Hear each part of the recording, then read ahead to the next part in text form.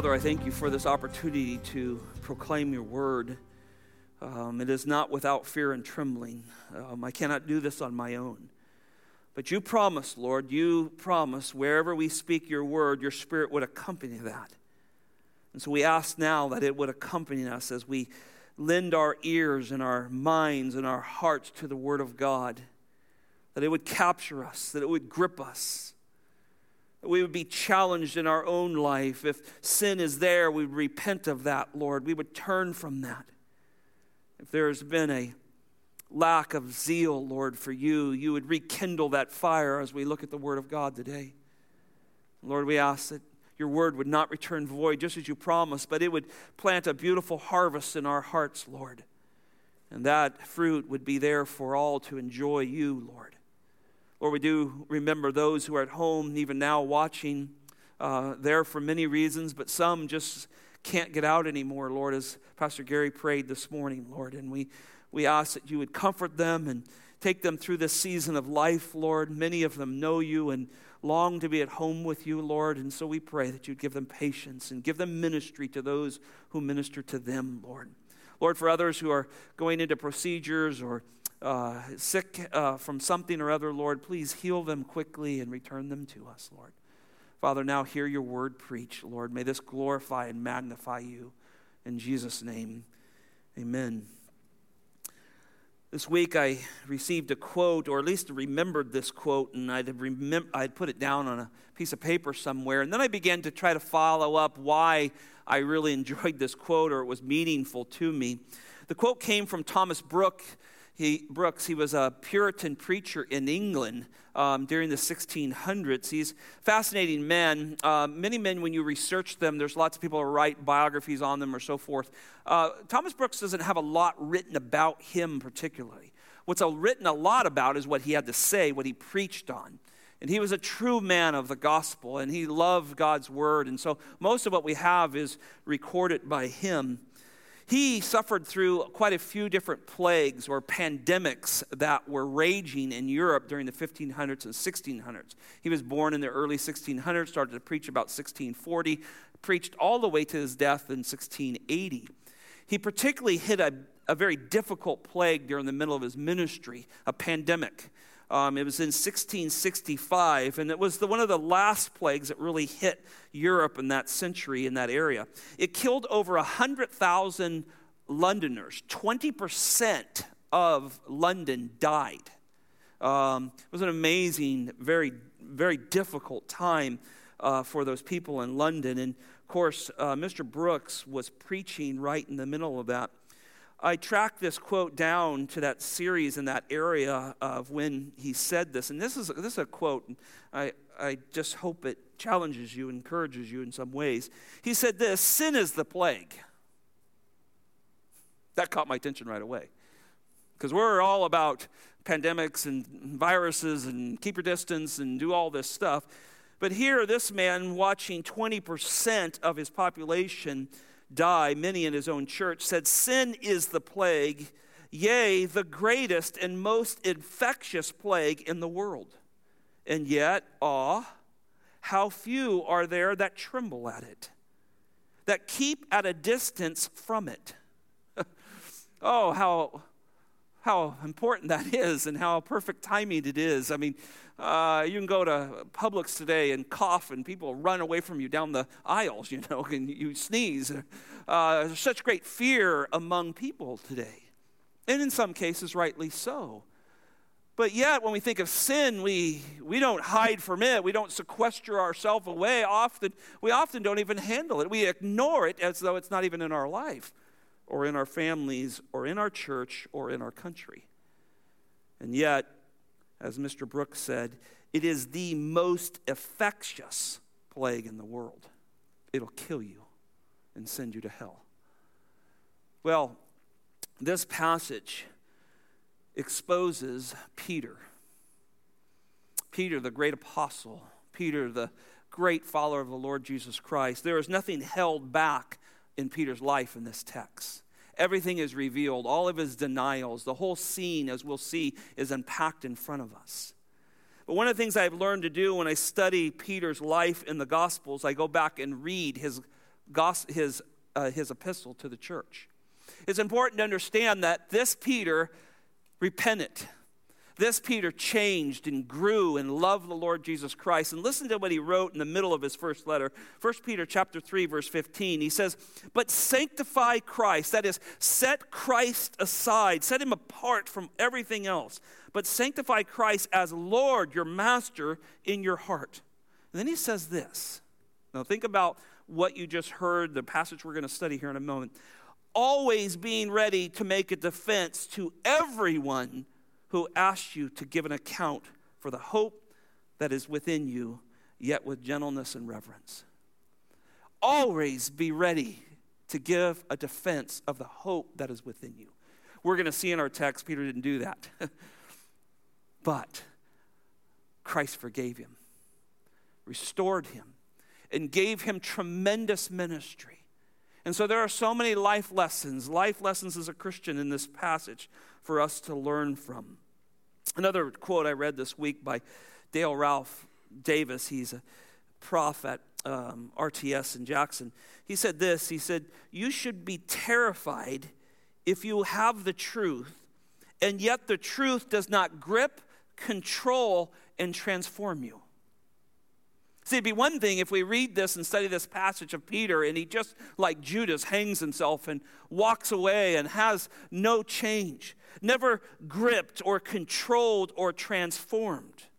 That should be terrifying to us. To hear the truth of the Lord Jesus Christ, to hear the gospel, and yet no transformation ever takes place in our life. I love preaching behind baptisms, because those young people, as God has been saving them and drawing them, their lives are transforming. They're becoming gripped with the truth of the Lord Jesus Christ. Well, Peter had lived and really lived out the definition of denial, didn't he? And yet, he leaves us an example of what it means to come up against truth and fail. And so we want to look at that text and see what happens to him and understand how we can grow in God's word today from his testimony. I want to look at several thoughts today. Number one, a shadowy association with Christ. A shadowy association with Christ. Well, last couple of weeks, I have quoted Zechariah chapter 13, verse 7. And there, Jesus uses that passage and says, "If you strike the shepherd, all will scatter." You remember that?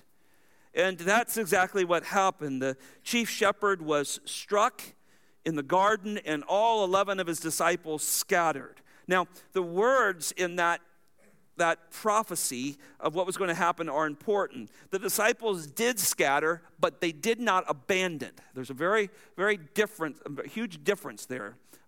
Judas abandoned it to himself, to his flesh. All he was left was suicide and death, but not the disciples. And we know here, we've seen that even in last week's sermon and in today, clearly Peter followed from a distance. We'll see that John made his way into the courtyard. He had some relationship with the high priest family and was able to get in there. The other disciples quickly assembled after the death of Christ. Mary was sent to tell them that he's resurrected and he's going to meet you in Galilee, and they went there. So their act of assembling tells us that they were not scattered terribly far. Now, though they were greatly disturbed by the events of Christ, his arrest, his trial, and then his death, they never left the area. And I thought that was fascinating. But upon receiving the Holy Spirit, these men change miraculously. Christ comes and breathes the Spirit on them, and they are emboldened to stand for Christ like never before. And I want you to know that as we go into this passage, you can change. These men knew Christ. They knew him well. They walked with him for 3 years. And yet, there's a great denial here, but that's not the end of the story. Now, these circumstances would expose their very fleshly weaknesses. This is what God puts us through. He puts us through challenges to show us that there's times we will rely on our flesh and we are tremendously weak. And we need God's word. We need the Spirit of God active in our life. And we desperately need a growing gradual, closer relationship with our Lord and Savior. Now, we finished last week with Jesus being taken to Annas' house. And there he was on the first round of questioning. And Annas, he was the former high priest. He was the patriarch of this priestly family. So he sets the tone in the treatment for the Lord Jesus Christ. And we remember in that text, he beat him. He abused him. And then Caiaphas did the same. Well, it's important to note that according to the Old Testament, the high priest was to occupy his position for a lifetime. Now, during the days of Roman occupation, when they came and had Israel as their captives, particularly during Herod's rule, they would not allow one man to have the authority. The high priest really was the ruler of Israel. He was looked at that way, but he was not allowed to have that way. So from Herod the Great to the destruction of Jerusalem and the temple in 70 AD, there was at least 30 men, many of them Annas' boys. Like, remember we said 5 of them had served in that position. So this office had great gain, great wealth, and they kept it in the family. They were not going to let that out. Now, as we approach the scene here at the end of Mark 14, it's not difficult to see this quite a facility that Jesus has been brought into and Peter is coming into. This would have been a walled-in courtyard and houses. This would have belonged to this high priest family. It would have been well-groomed, well taken care of. You could tell there was wealth there. The courtyard would have been a common area where houses would have been linked together by a courtyard where they would have fellowshipped in and hung out in the cool of the evenings, and there would have been beautiful gardens and a place to gather with a fire pit in the middle of it. Doubtlessly, this courtyard was beautiful because they had servants that took care of it for them. And these servants were very, very close to them. They're in the garden at the arrest of the Lord Jesus Christ, and now they're here in this confronting of Peter. Now, Peter has already had a run-in with one of them. You remember that? The one disciple said, should we strike? And before the Lord could speak, Peter pulls out that sword and goes after Malchus's head and catches his ear, and Jesus, of course, has to heal that. So now this is going to be costly. This is going to be a problem. You've now messed with the servants of the high priest, and we'll see how this comes back. All 4 gospel accounts record Peter's denials and with a variety of details. And it's really fun to open up all 4 and read through them as you study, and I've enjoyed that this week. But Mark's account is extraordinarily vivid. And I think that's because, most likely, we believe that Peter was preaching and Mark was recording much of what Peter said. And, of course, the Lord inspired that, and we now have the book of Mark from that. And so the gospel writers hide no details. They spare no details to protect themselves. And I think as you look at this and you look at a close comparison of the harmony of the Gospels, that's when we look at how they flow together, it shows that there were 3 distinct denials. 3 distinct denials, just as Jesus said. And collectively, they describe Peter's struggle on that night. And he is charged and accused of his relationship with the Lord Jesus Christ. And at this gathering, these accounts paint a perfect picture of this very intense time in Peter's life. Now, Peter doubtlessly approached this courtyard, most likely from the street side, and there would have been a gate, and there would have been a porch over that gate. So when we see him retreat to the porch, he's moving his way back to the gate. There at the gate, there would have been a servant, someone who lets people in and out, who greets them. Often that servant would wash their feet. It was the lowest ranking position you would have. So if you went to work for Caiaphas and you started at the bottom, guess where you were? You were at the gate greeting people. And this is where the story begins. The Bible says in John chapter 18, verse 16, it tells us that John had somehow got into that courtyard. John doesn't expose himself. He calls himself the beloved one, or the one the master loved. And he says that he was able to get in. And many people believe he had some kind of relationship either with the high priest, either with Caiaphas' family, or with the servants. But some way, John is in there, and he's the one who lets Peter, or at least encourages this girl or whoever's at the gate to let Peter into the courtyard. But there's no recording of what happens to John that night. This is full attention on Peter, a strict focus on him. Look at verse 66 with me. Now, as Peter was below in the courtyard, now I'll just stop right there. You can kind of see the scene. I'm a word picture guy, so you could see where he came in the gate, and the gardens are lower, and there's steps up to these houses, and these houses are elevated, and possibly several stories, maybe an upper room on top of them where they eat in the cool of the evenings, and all what's holding them together is this courtyard. There's a common area. And there, Peter is making his way into that courtyard. And as we see later, Jesus could see this area while he was being abused. Notice the verse 66 goes on to say, one of the servant girls of the high priest came. So here's one of these female servants in the household of the high priest. She approaches Peter. Remember back in previous verses, we saw that when he came in, he came to the fire there to warm himself by the fire. So now this fire is illuminating his face, and he's now able to be recognized.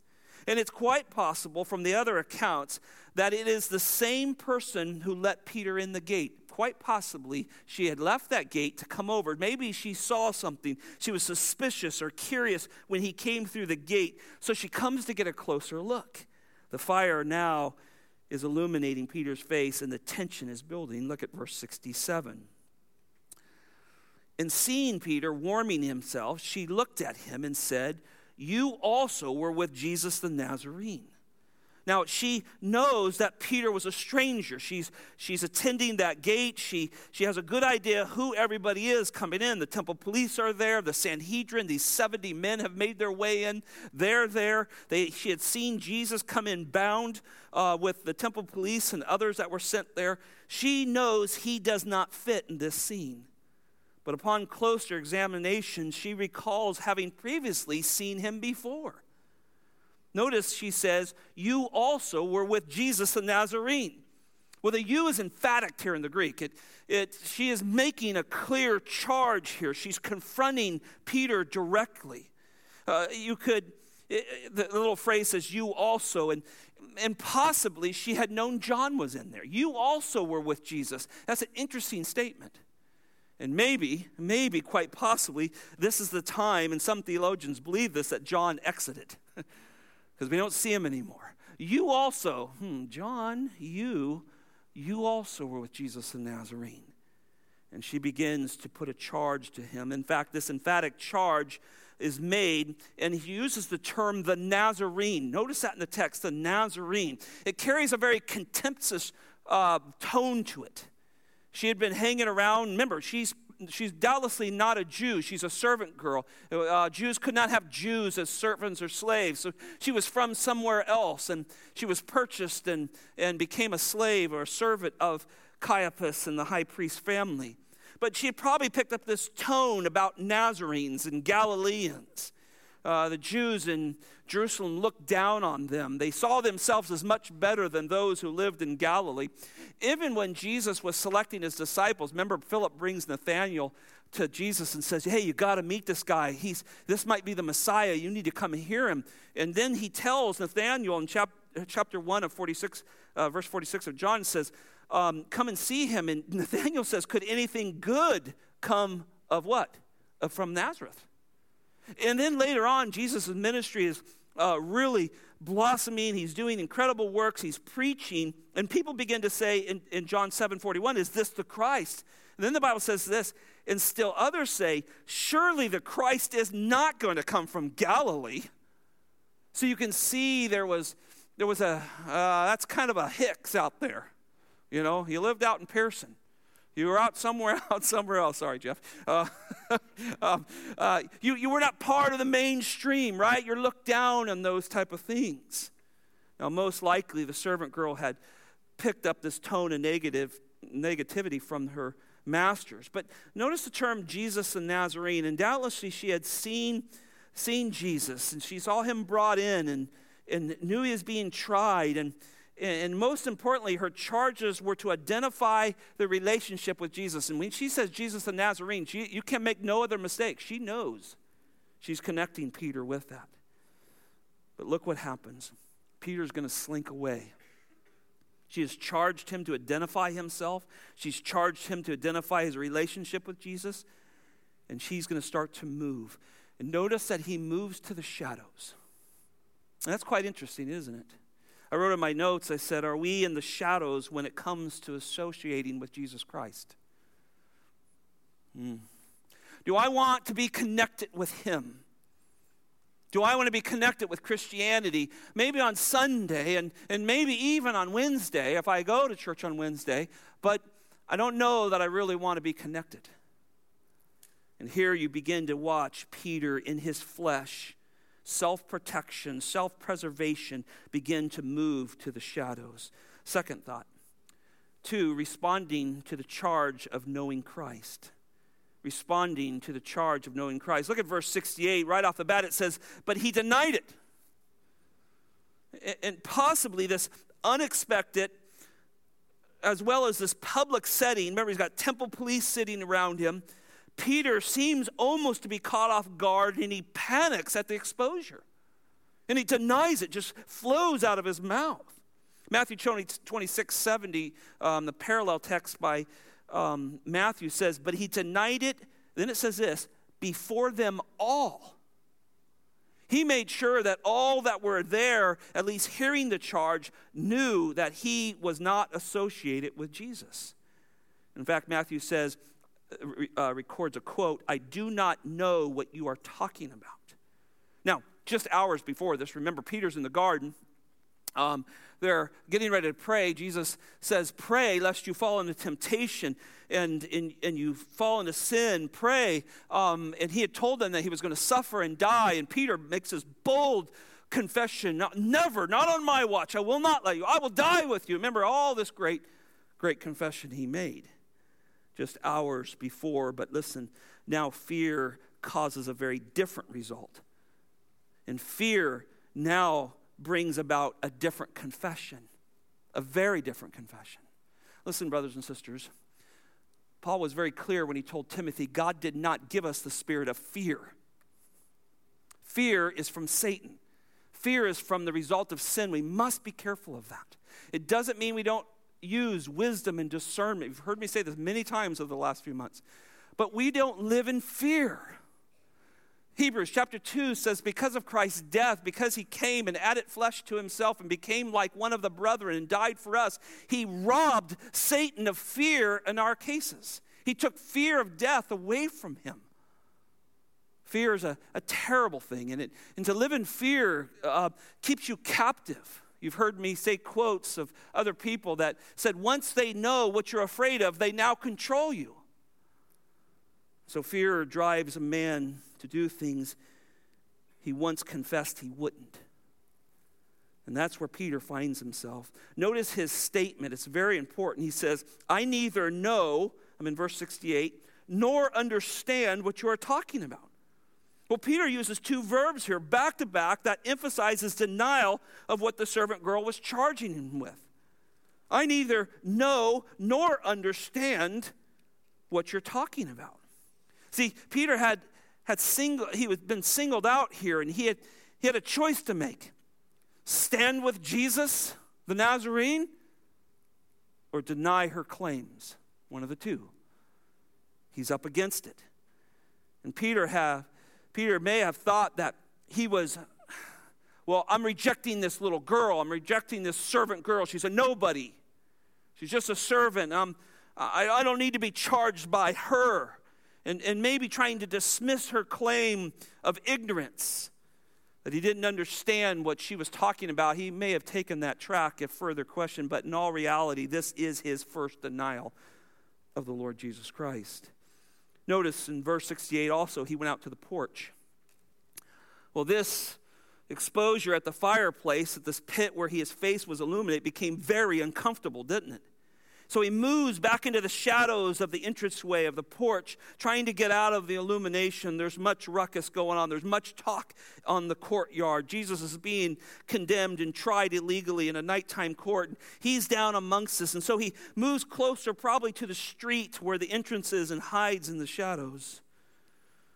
Listen, for Christians, there's a sense of shame when we don't stand for Jesus. I think most of us who have missed opportunities to speak for Christ feel a bit shameful at times.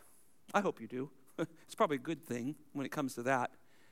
Or maybe you've had a discussion with somebody. Instead of turning it towards the gospel, you got in an argument with them.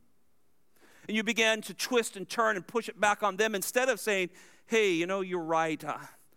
I need to humble myself to you, but I need to tell you why. I believe Jesus died for me. And you have this opportunity to share the gospel, but instead you straighten up and stiffen your back and put your heels into the ground and defend yourself.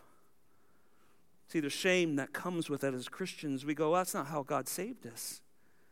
God saved us to stand for him. And look, there's many situations that are costly. I've had many men and women through the years tell me, well, Pastor, that was a great sermon, but, I work here and I can't do that. I'll be fired and so forth and so forth. And look, I understand the intensity of some places where some of you all work.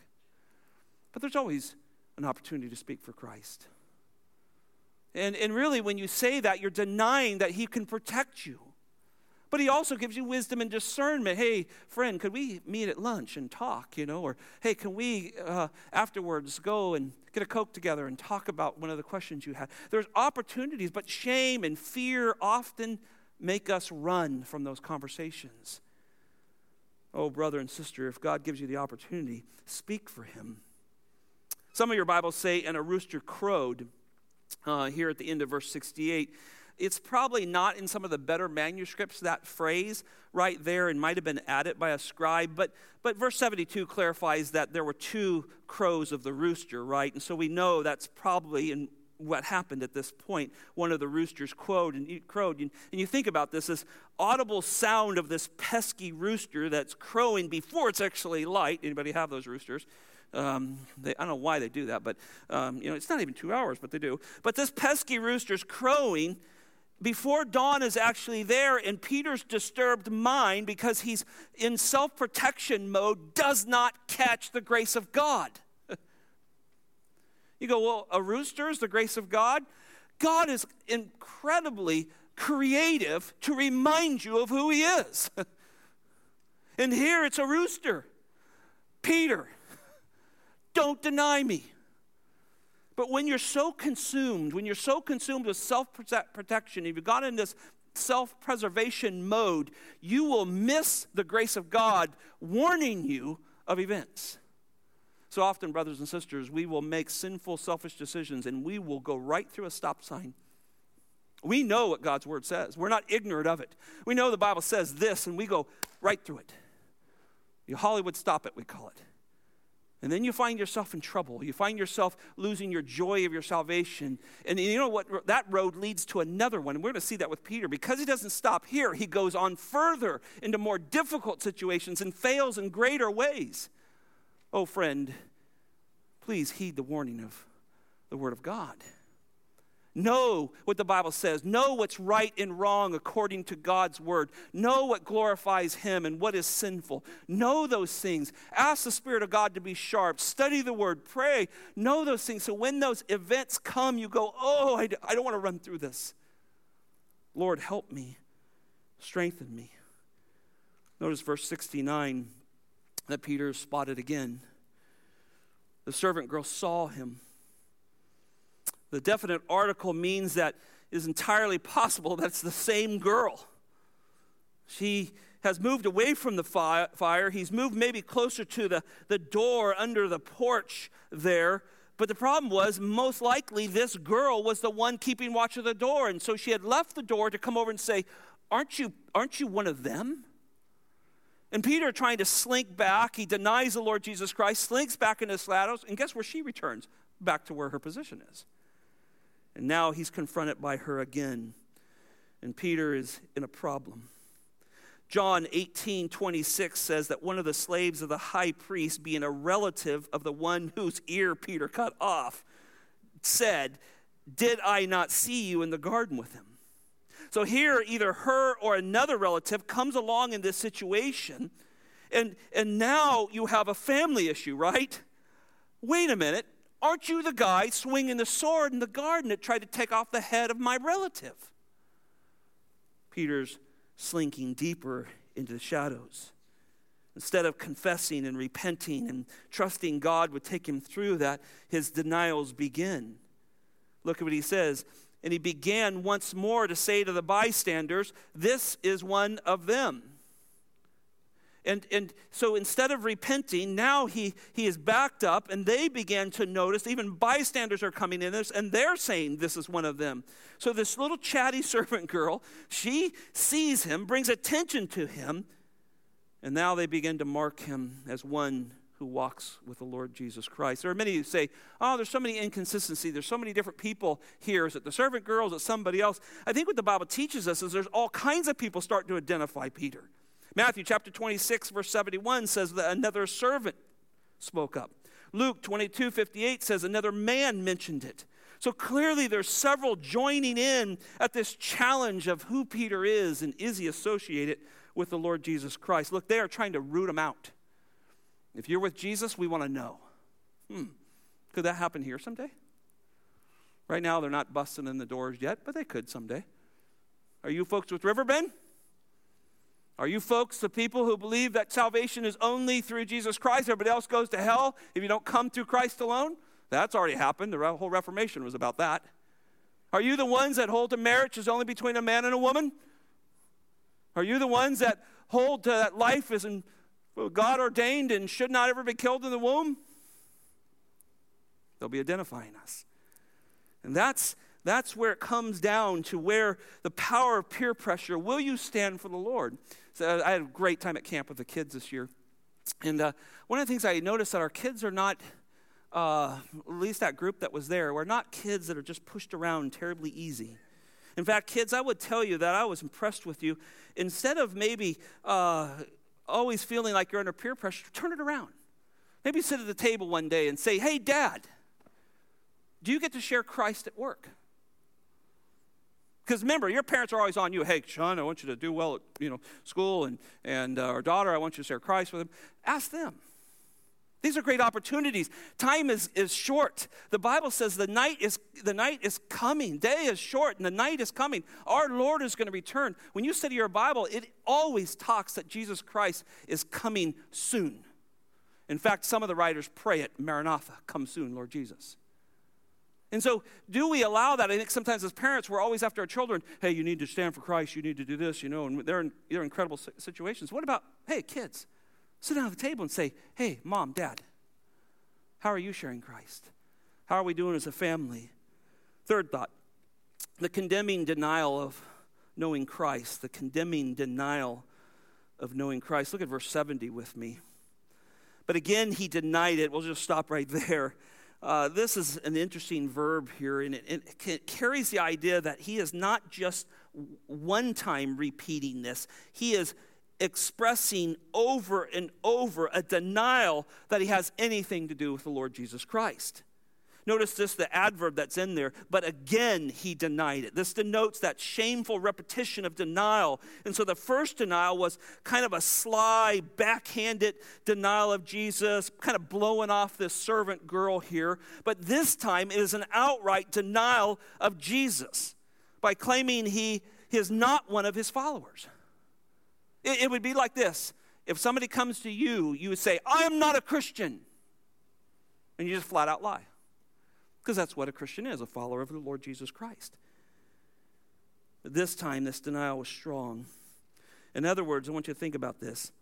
The question was, the servant says, you are one of them. Remember that in verse 69? So he not only separates himself from Jesus, but he's separating himself from what? The disciples. You're one of them. No, I'm not. I am not a follower of Jesus, and I'm not a disciple. That's what this Christian is saying here in many ways. Look at verse 70 again. And after a little while, the bystanders were again saying to Peter, surely you are one of them, for you are a Galilean. Luke here records and helps us get a little mindset around this, says that there was an hour between the second and third denial. I want you to realize this, when we read the narrative, sometimes you go along pretty quickly and you think things are happening quickly, but this is over a couple of hours span. Remember, Jesus is arrested somewhere around midnight. He's brought in, he's going through trials with Annas, then trials with Caiaphas, the whole Sanhedrin. 70 men are assembled to accuse him. All this is taking place. This is happening. Peter is getting charged at things and he's slinking away and he thinks he's moving away from everybody. And over time, somebody figures it out and now he's charged again and so forth. So this is over a span of a couple hours that this is happening. And you know what this tells me? He has time to think about it. And he still denies. And I'm telling you, brothers and sisters, there's times we know what to do, but we do not do it. To us, to that it is sin, James says. And here, these bystanders have doubtlessly been discussing Peter's relationship with Jesus and the other disciples, right? There's time, there's this hour that's gone by, and maybe they're arguing. I think he's one of the 12, or we've seen him with Jesus, and the discussion is growing, right? And Peter now left the porch because he got identified there, and he's now buried himself into the crowd, but the jig is up. They now know who he is. And their curiosity is moving, and it's moving rapidly to discover who he is. Notice the term just surely. They say, surely you are one of them. This reflects the people's insisting that Peter was a disciple of Christ. You can't deny it. You were. You're a well-known leader. Peter was known for that. It didn't take long for them to identify that Jesus had an inner circle, Peter, James, and John. They knew Peter was an outspoken member of the Lord Jesus Christ. But his denials are making them even more suspicious. Look, you lie long enough, people are going to catch on to it. Unsaved people. God certainly knows when we lie, right? But you keep lying, and even unsaved people go, that's a lie. And it discredits who you are. Now, notice that he says, for you are a Galilean. For you are a Galilean too. Well, the conjunction could actually read this way. You could write it in the Greek. You could say, for you are also a Galilean. Now, what they're meaning by that is, not only have we seen you with Jesus, and not only are you a leader of his disciples, but you were in the garden tonight, and on top of that, your speech tells us something different. You're a Galilean. Now, moving from California, there's not a lot. I guess we don't. Do we think we have accents? We don't. We come back here and everybody has an accent. And, you know, some of you I can tell you're from Georgia. I can now starting to tell North Carolinians. They're a little different. And you New Yorkers, you can never hide. I mean, we know who you guys are. So your speech gives you away, right?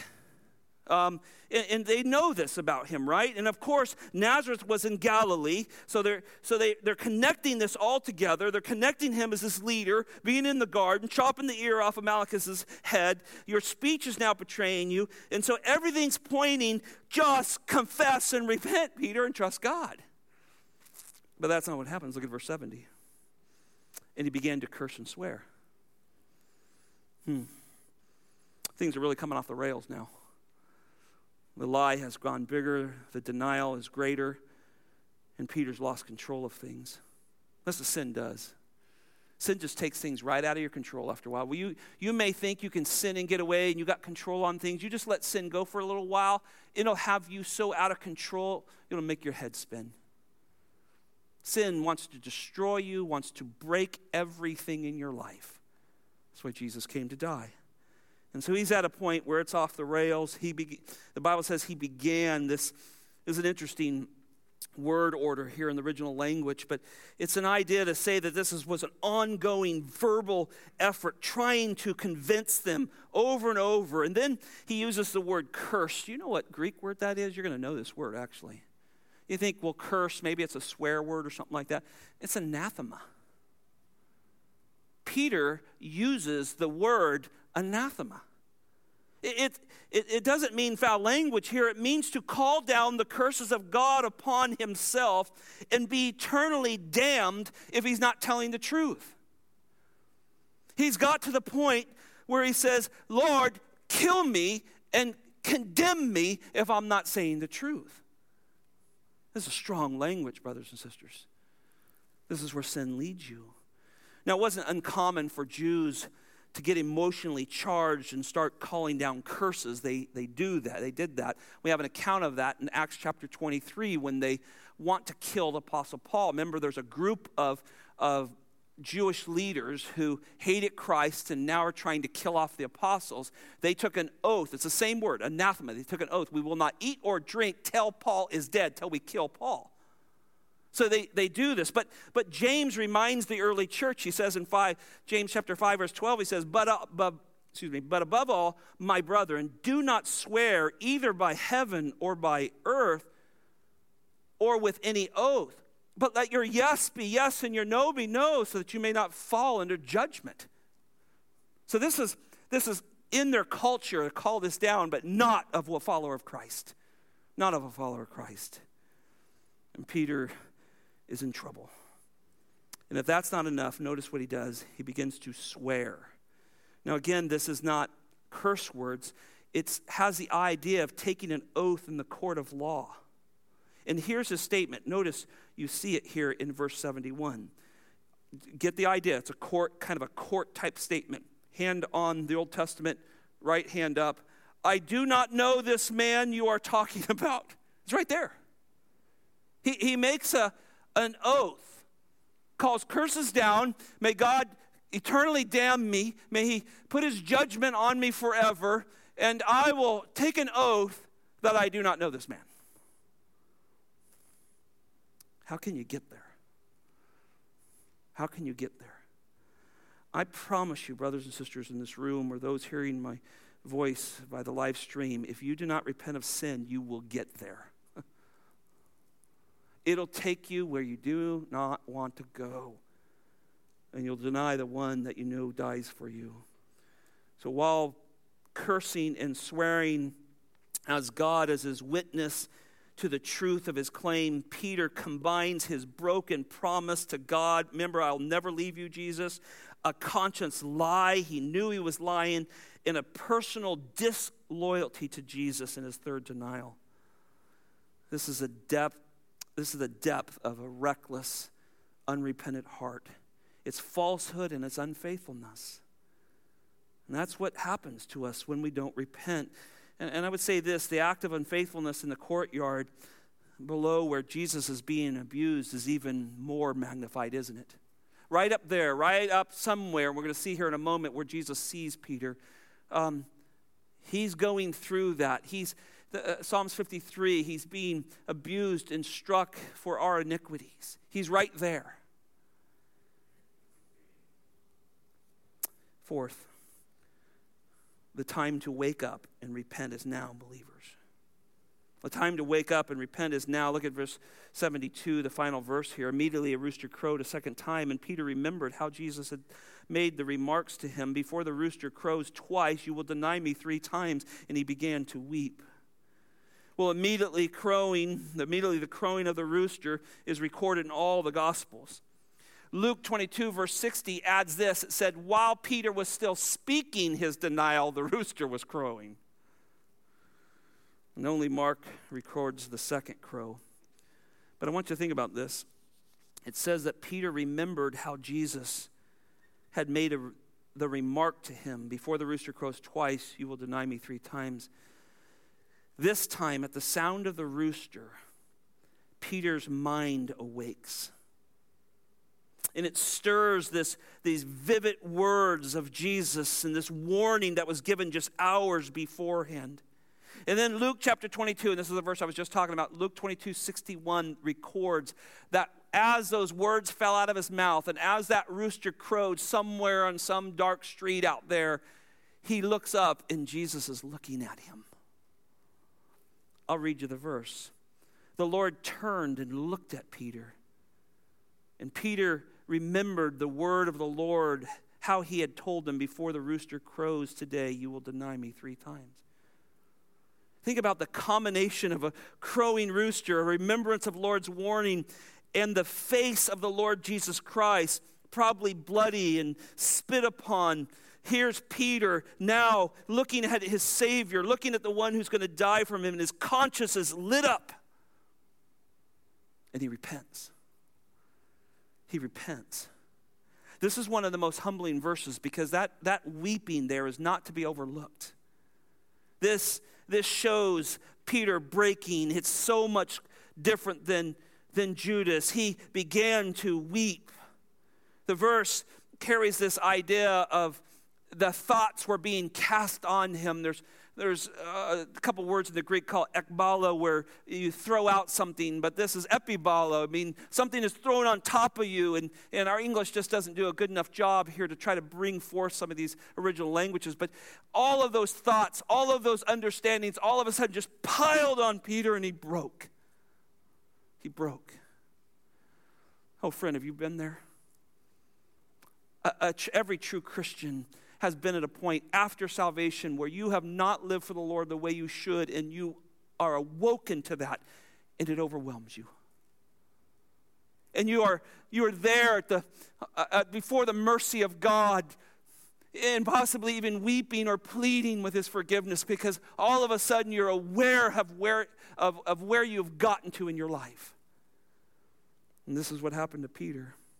I think there's only one verse that probably rivals this and helps highlight it, is King David. David had taken Bathsheba and slept with her, killed her husband, lied to the nation. And in his confession, after the prophet Nathan exposes his sin, Psalms 51 records this, and he says in verse 4, "Against you and you only have I sinned." And then listen to this phrase, because I want you to connect this to Peter as he sees Jesus. "And done what is evil in your sight." See, both these men, Peter and David, sinned at what we would call, as people in the world, humans, a very high-level sin. Denying of Jesus Christ, murder and adultery. I mean, it doesn't get any worse than that in the tiers of sin that man somehow stack up. But both of them confess, "You saw me. You saw me."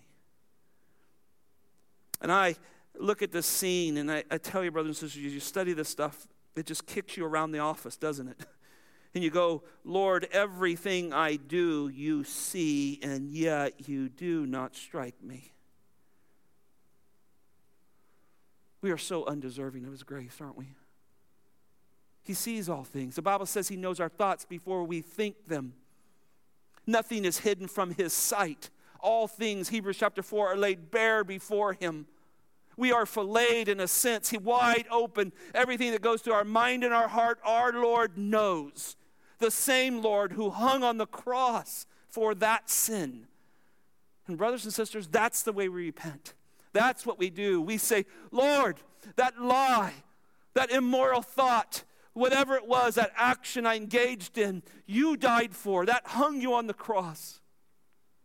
See, that's understanding. That's repentance of turning away from that because Christ died for us. And that's what this man did. This whole scene ends with Peter departing the courtyard, utterly distraught. The language is strong, both here and in Luke. He weeps bitterly, Luke says. Broken over his sin. Crushed over what he did, denying the Lord of glory, denying the one he saw raise the dead, feed the hungry, heal the sick. He's distraught. And Lord, sometimes that's what we need. We need to be distraught over our sins. See, it is a mark of a genuine believer. We don't get comfortable with sin. We don't just go out and quit and hang ourselves and give up. We repent. That's what true believers do. Not pass it on to somebody else, blame it on somebody else. David could have said, "Well, all those years, God, you promised me I was going to be king. I ran around, y'all chased me all over the place. It wasn't fair, I just wanted a woman who would love me." Man, I've heard that too many times in my office. Not David. David says, "My sin was against you, God, and you alone. I've lost the joy of my salvation. Will you give it back?" Peter runs out and weeps bitterly. He knows Christ is the Messiah. He's going to see later that he dies on the cross, but Peter just drops out of the scene here. We won't see him till after the crucifixion. But the shame of his predicted denials and his public implications are bad, right? They know who he is. There's only one thing that Peter has hope for, that Christ gets out of that grave. And that's exactly what happened. Jesus got out of that grave. And not only does Jesus forgive him, he restores him. John chapter 21, Jesus is walking along the shoreline. Peter and his other disciples and family are out fishing, and Jesus calls to him. And Peter, now repentive and confessing and desiring that relationship with the Lord Jesus, strips off and dives into the water and comes there. Christ already has a fire going with fish on there miraculously, and he begins to restore him.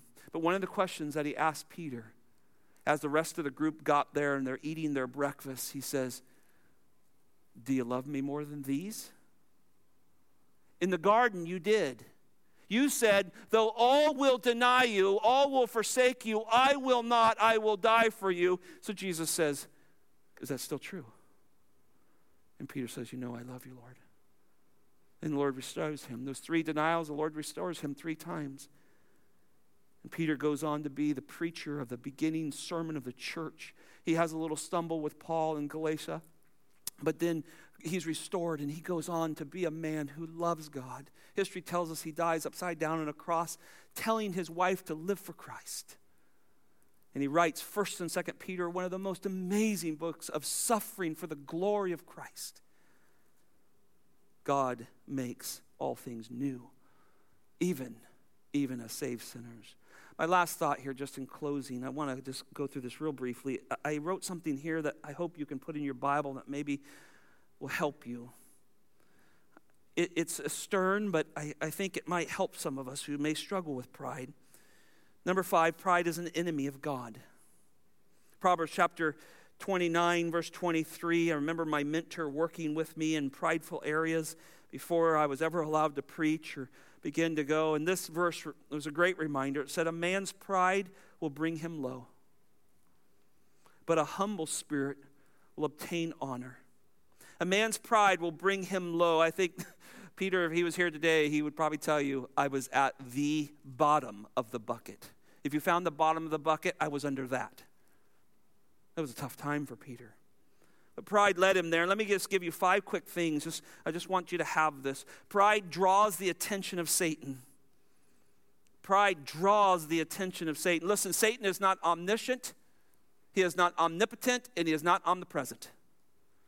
And if he ever makes you think that, he's a liar and you believe something wrong. He is an angel. He's very limited. He's powerful, but he's very limited. But the way he finds people, why his gaze finds, is he finds people who are caught up in pride. You'll attract his attention right away. Peter's statement for dying for Jesus attracted Peter. In fact, Jesus said, Satan has asked to sift you.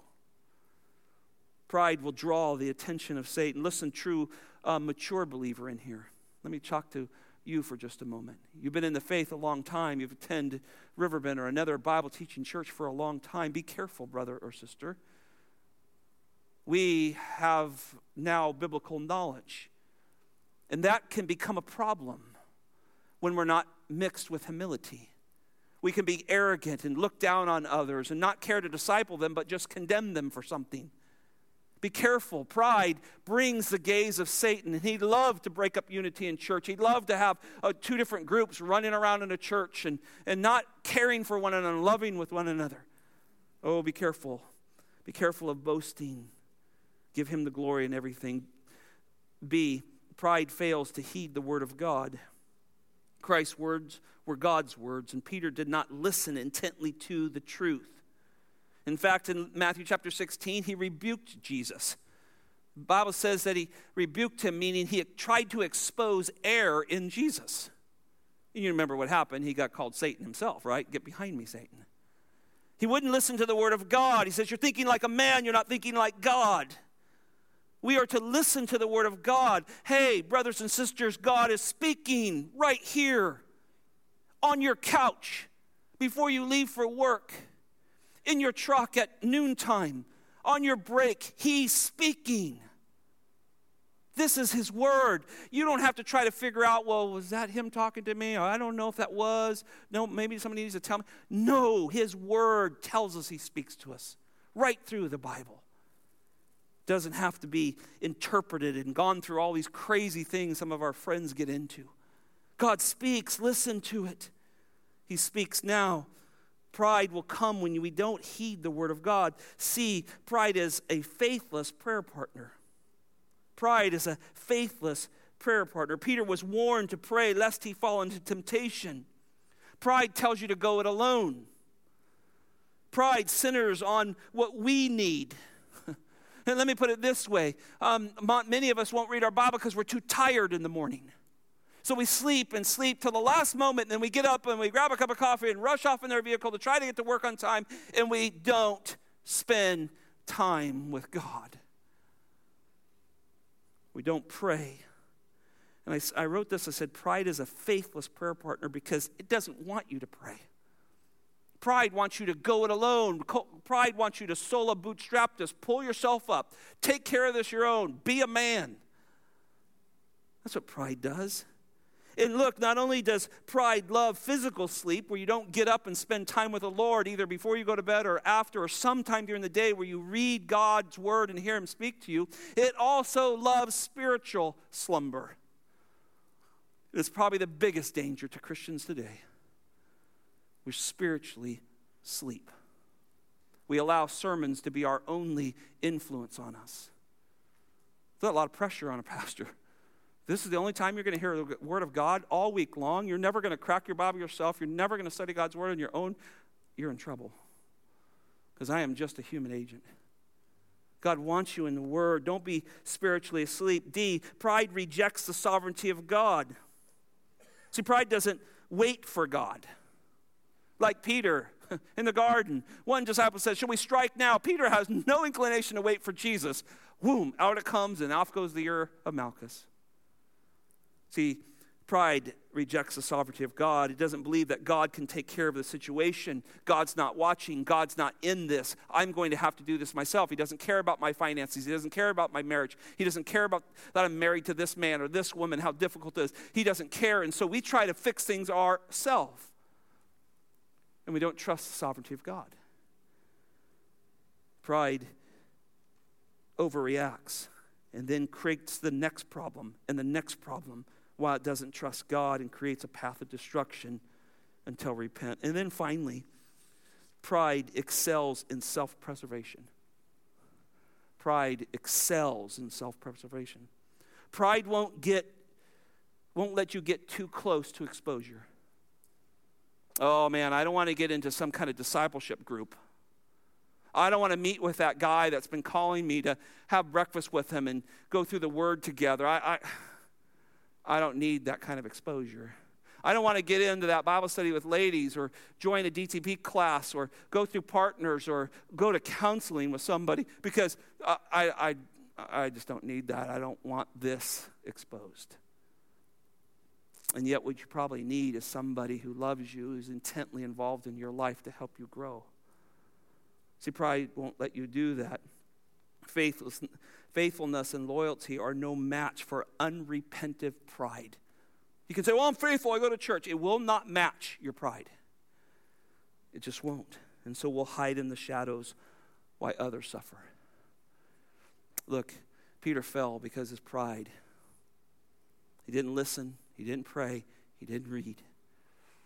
And I know this is a powerful, and I hope you got hit as hard as I got hit this week. The Lord breaks our hearts, doesn't he, through the word of God. But Jesus got out of that grave. And he forgives us. And if you're here today and God has convicted you through the word of God that you have areas in your life, I would encourage you to take a moment and repent.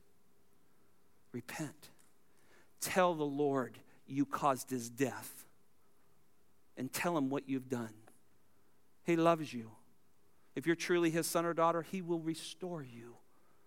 And you'll walk with joy again like King David, like Peter. And he'll use you to do things you never thought possible because of your sin. He'll use you for his glory. Father, we've had a great day, Lord. We've watched these beautiful young people that you've drawn to yourself give testimony before us that you save. We were told over and over they could not save themselves. They were totally dependent upon you. And then, Lord, we lifted up our voices and sang in one accord of the greatness of God and how you arrested death, Lord, and took over that for us and took it away and all the penalty with it. And then, Lord, we've turned to the passage in the Scriptures that reminds us that even people who walk with Jesus will deny him.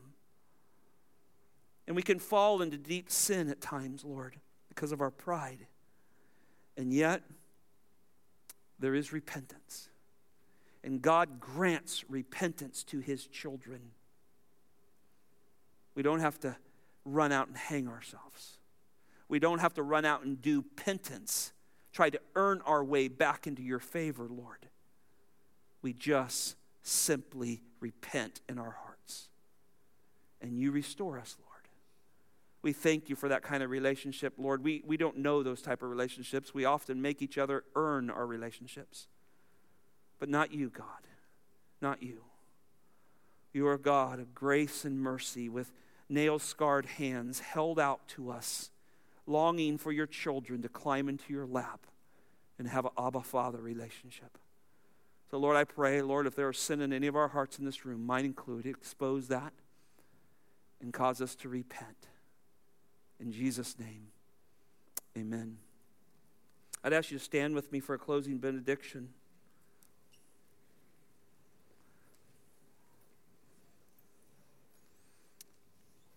As you stand there before I read this benediction I wrote, I want to give you 30 seconds. 30 seconds between you and God. Is there something you need to talk to him about before I read this?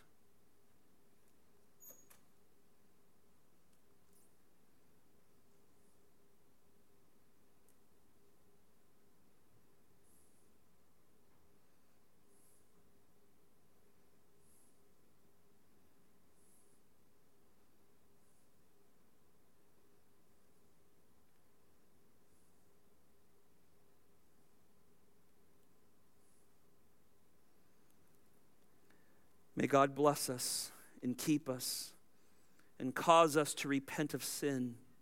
May his glory awaken us when our pride lulls us into spiritual sleep.